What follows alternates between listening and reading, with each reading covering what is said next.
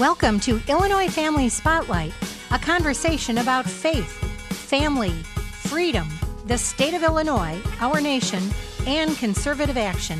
Here's David Smith and Monty Larrick. Thanks for making Illinois Family Spotlight part of your day. I'm Monty Larrick. State Senator Dan McConkey represents the 26th District, which includes Cook, King, Lake, and McHenry counties. He's a former vice president of Americans United for Life. You're still very pro-life in a very blue state of Illinois. It's an uphill fight in Illinois. Yeah, it is in a lot of places, obviously, but that doesn't mean that you don't show up and do the work, right? So when I worked at Americans United for Life, I worked there for over 10 years and helped pass over 200 pieces of pro-life legislation in states across the country. And that's, great work. I was glad to do it. But it just came a time where I really believed I was being called to go in a different direction, that I never thought I would run for elected office myself. Here I am, almost 4 years now into my service, and it's really had a lot of great opportunities to stand up for what's right. It's important in a state like this in which the movement, the tide is going the other direction. You still need to be able to stand up, stand in the gap, stand for truth, regardless of that reality. Well, yours is a very important voice in Springfield, and we appreciate that. Do you find yourself, though, kind of on the outside looking in at times when the legislature is controlled by Democrats? Well, sometimes. I mean, obviously, whoever the majority party is controls the process. They are the ones that select the leaders, both in the House and Senate. They're the ones that are managing what goes on and determining what bills come forward and what don't ever get a hearing at all, just get buried. The important thing, though, is as Christians, is to just show up. Right? We're to show up, we're to be involved in those places in which God's given us opportunities to do so. And that's why I'm there. And, it's amazing the opportunities that God gives you. Even if you don't see like the big headline stuff happen, there's still opportunities to make a difference. And I don't worry about the outcome. My job is to show up, stand up for truth, and at the end of the day, I go home and I sleep well at night because I remember that the results are not my responsibility, the results are God's.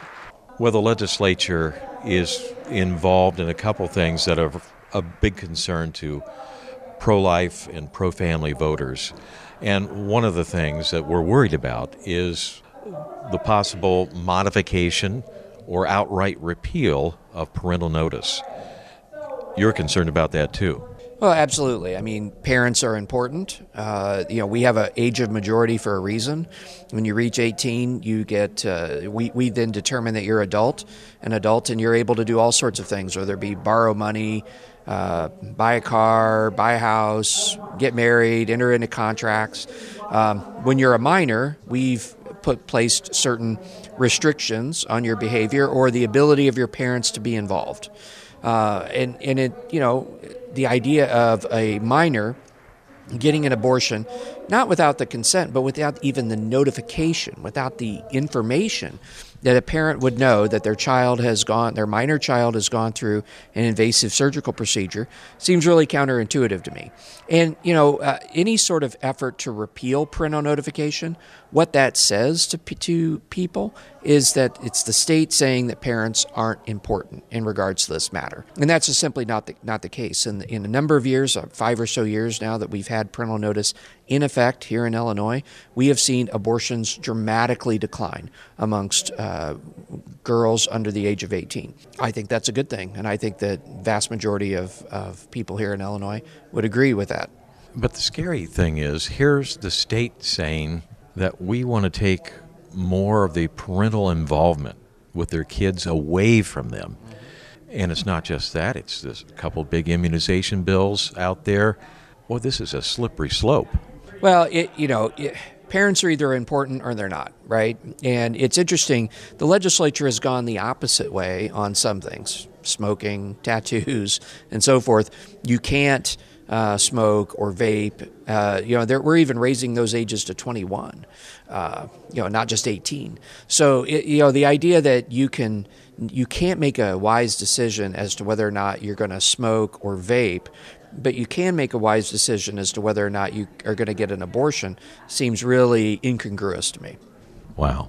You spoke at the Speak Out Illinois conference, and you talked about how to talk to your lawmakers about legislation you're concerned about, in particular the Parental Notice of Abortion Act. Step one would be what? Well, step one is to show up, right? You need to contact them. You call, email, those are fine. But if at all possible, try to meet with them in person. Meet with them if you go down to Springfield, but they have an office in the district, in the area in which you live. Try to have a meeting with them there. And it doesn't matter whether or not they are pro-life or pro-choice or undecided, you need to still stand up and weigh in on that issue, because you may have someone who's strongly pro-choice, but actually also would agree with you that parents need to be involved as well. So, that is step one. So you're in the office. What do you do next? Well, you want to lead off with facts, right? Be very factual about what you're doing. Don't be emotion-based, but be factual about what that is. Organizations like IFI and others are able to provide you with those type of facts, the important things that's helpful to communicate to that legislator. But also, if you have a personal story, something that's relevant, don't be afraid to tell that story. What kind of story? Well, when parental notification repeal was first introduced last year, I actually had a woman from my district contact me and said, she wished that parental notification had been in effect back when she had gotten pregnant as an underage girl back in the 1970s. And she said, had that happened, I would not have made a decision that I have regretted for the rest, all my years since then. So if you have a story like that, if you have a story of a sibling or a friend who may be similar in that regard, feel free to communicate that. Stories are powerful. Obviously, Jesus used them. And do you have to make an appointment? And when you go there, do you need to wear a suit and tie, a nice dress? What? Well, when you call the office, say that you'd like to meet and you'd like to meet about this issue, just that you won't take a lot of time. Some people want to go and, eat up a whole bunch of time.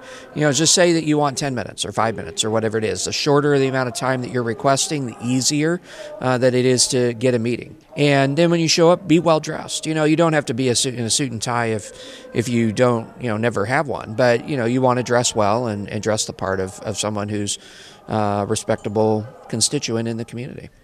Do you let them know that you're a voter and you'll be watching to see how this lawmaker votes on a particular issue? I would say that you can do that. I wouldn't say it's not necessary. The reason why is because if you're taking the time to show up and communicate, it is recognized that you are obviously paying attention and that you're interested in getting involved. It's important to not have the legislator feel like you're threatening them, right? But that you are trying to work together. They are your elected representative, and so just tell them how much you care. I think that's more important than in levying any sort of threat. You can't go in there angry. And if you're a Christian, you should act like a Christian. Well, absolutely.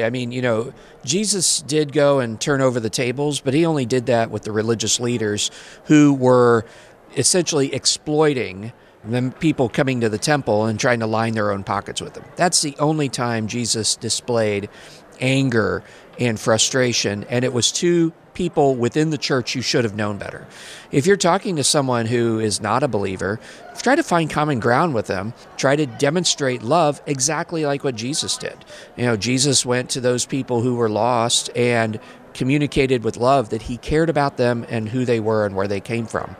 There's a lot of common ground when it comes to parental notice. Even if you're so-called pro-choice, you're thinking, hey, this is my daughter. I don't want to not know that she's had an abortion. Right. And, there may be arguments that there are hard cases out there, and certainly there are those, right? There is situations in which you'll have a minor who maybe has an abusive parent. Obviously, there's people like that out there. So I would say that the thing that you want to keep in mind is that hard cases shouldn't remove the ability of every parent of being involved, right? And the existing law in this case already has exceptions for those hard cases, whether it be judicial bypass or other provisions to make sure that if a minor is actually fearful for their health or safety, they are not required to comply with this portion of the law. But if they do have a loving family at home, there's no reason why the parents can't be involved in that case, despite the fact that a child may be scared. Obviously, they're scared. They're in a difficult circumstance. But that is exactly when you need the parents the most. This is Illinois Family Spotlight, speaking with State Senator Dan McConkey. We'll continue our conversation after this.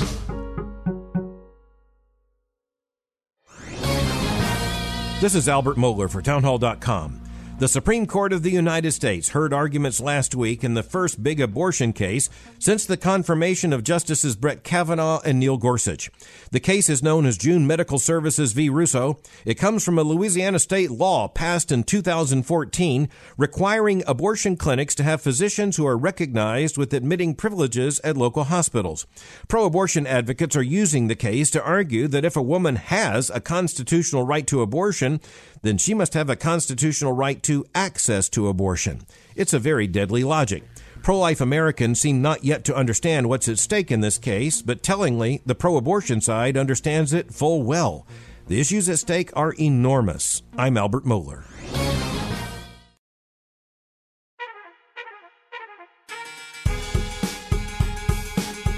This is Illinois Family Spotlight. Monty Larrick here, joined by State Senator Dan McConkey. You represent what area? Northwest Chicago suburbs, so Libertyville, Barrington, Lake Zurich, Crystal Lake, cover each Senate district. We have 59 senators in the state. Each one covers about 215,000 people. And you're not up for re-election in November, but you still welcome people to visit your website and to maybe give you a call sometime. Oh, absolutely. If you're from my area, feel free to reach out. SenatorMcConkey.com is the best, way to reach me, see what's happening currently, and see, be able to contact my office and let me know what you think. Let me get your thoughts about this bill out there that would bring even more comprehensive sex ed to our public school classrooms, down to 5-year-old kids. It seems like a big overreach. Well, it doesn't really seem to be an issue today. I mean, the kids, when they reach puberty, seem to know how things work, probably maybe even more so than they ought to. But, I don't understand this incessant need to expand sex education, and especially at very young grades. Let kids be kids, right? Innocence only lasts so long. How do we stop it? Well, obviously you need to stand up for truth, stand up for what's right. But again, you need to go approach your legislator, explain your concerns with it, become educated on the issue, and then go and talk in a factual manner with those legislators that represent you. Everybody in the state has both a House member and a Senate member, regardless of where they live. Go and visit both of them and talk to them, see where they stand on it, and make sure that you communicate your views.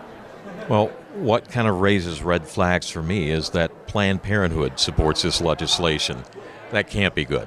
Well, Planned Parenthood has been very effective at running a business under the guise of a nonprofit, where they profit off of the illicit sexual activity, often of minors, right?